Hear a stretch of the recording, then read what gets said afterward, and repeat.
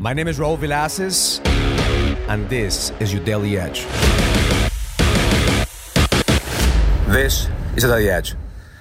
My wife and I are in a stage in our lives that we have teenagers at home. So that means that they don't want to hang out with us no more. They want to do their own thing. They want to go out with their friends. So last night we went out to dinner, but my daughter went out to dinner with her friends. My son went out to dinner with his friends. And now we went out to dinner with my wife and my friends.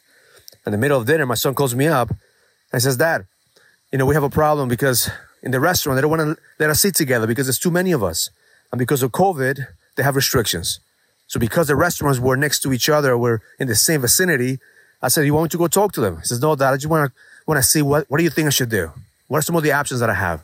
I said, well, ask him if they could split the tables. You could still be near to each other, but may not have the opportunity to have dinner together. He says, okay, Dad, I'm going to go see what I could do and I'll call you back. I see, before he said anything, I was already up my table, on my way to the restaurant to handle this shit. But see, the reality is that he wasn't asking as a needy child. He was asking as a creator. He wasn't asking to be saved. He was asking to be guided. So this morning, my ritual, I was praying. I was asking myself, am I praying to God, the universe, to save me? Or am I praying for guidance? Because at the moment that he started asking me for guidance, he took ownership of his own responsibility. He took ownership of his own challenges. And he knew that he could figure shit out. I believe that's exactly what God and the universe want us to do. But even before we ask, God is already on his way to handle our shit. Before you even ask, he already knows the problems that you have. But the question is, what are you going to do about your situation?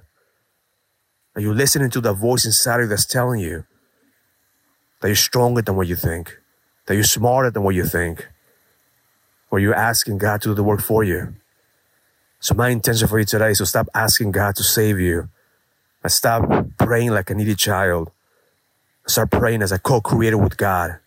And ask for strength and guidance. Because that's the moment that your challenges will change. That's the moment that you take ownership, responsibility for the shit that you're going through, and you do something about it. That's the moment that you start growing and expanding. I'm so proud of my son because he wasn't asking for daddy to take care of his problems. He was just asking for perspective. He was asking for guidance. So every single time that you pray and you meditate and you ask for guidance, God is already on his way. He already got up from his table. He's already over you and looking after you. All we need to do is listen to that voice to be guided. Listen to that voice of perspective. And just believe with every single cell in your body that the best is yet to come. That whatever you're going through, you're smarter, you're stronger than what you think. And it's your job to fucking lead with power. Stop praying as a needy child. And start taking action and responsibility for the shit that you're going through. So you get stronger. Have an amazing day. Learn it, live it, experience it. Love life.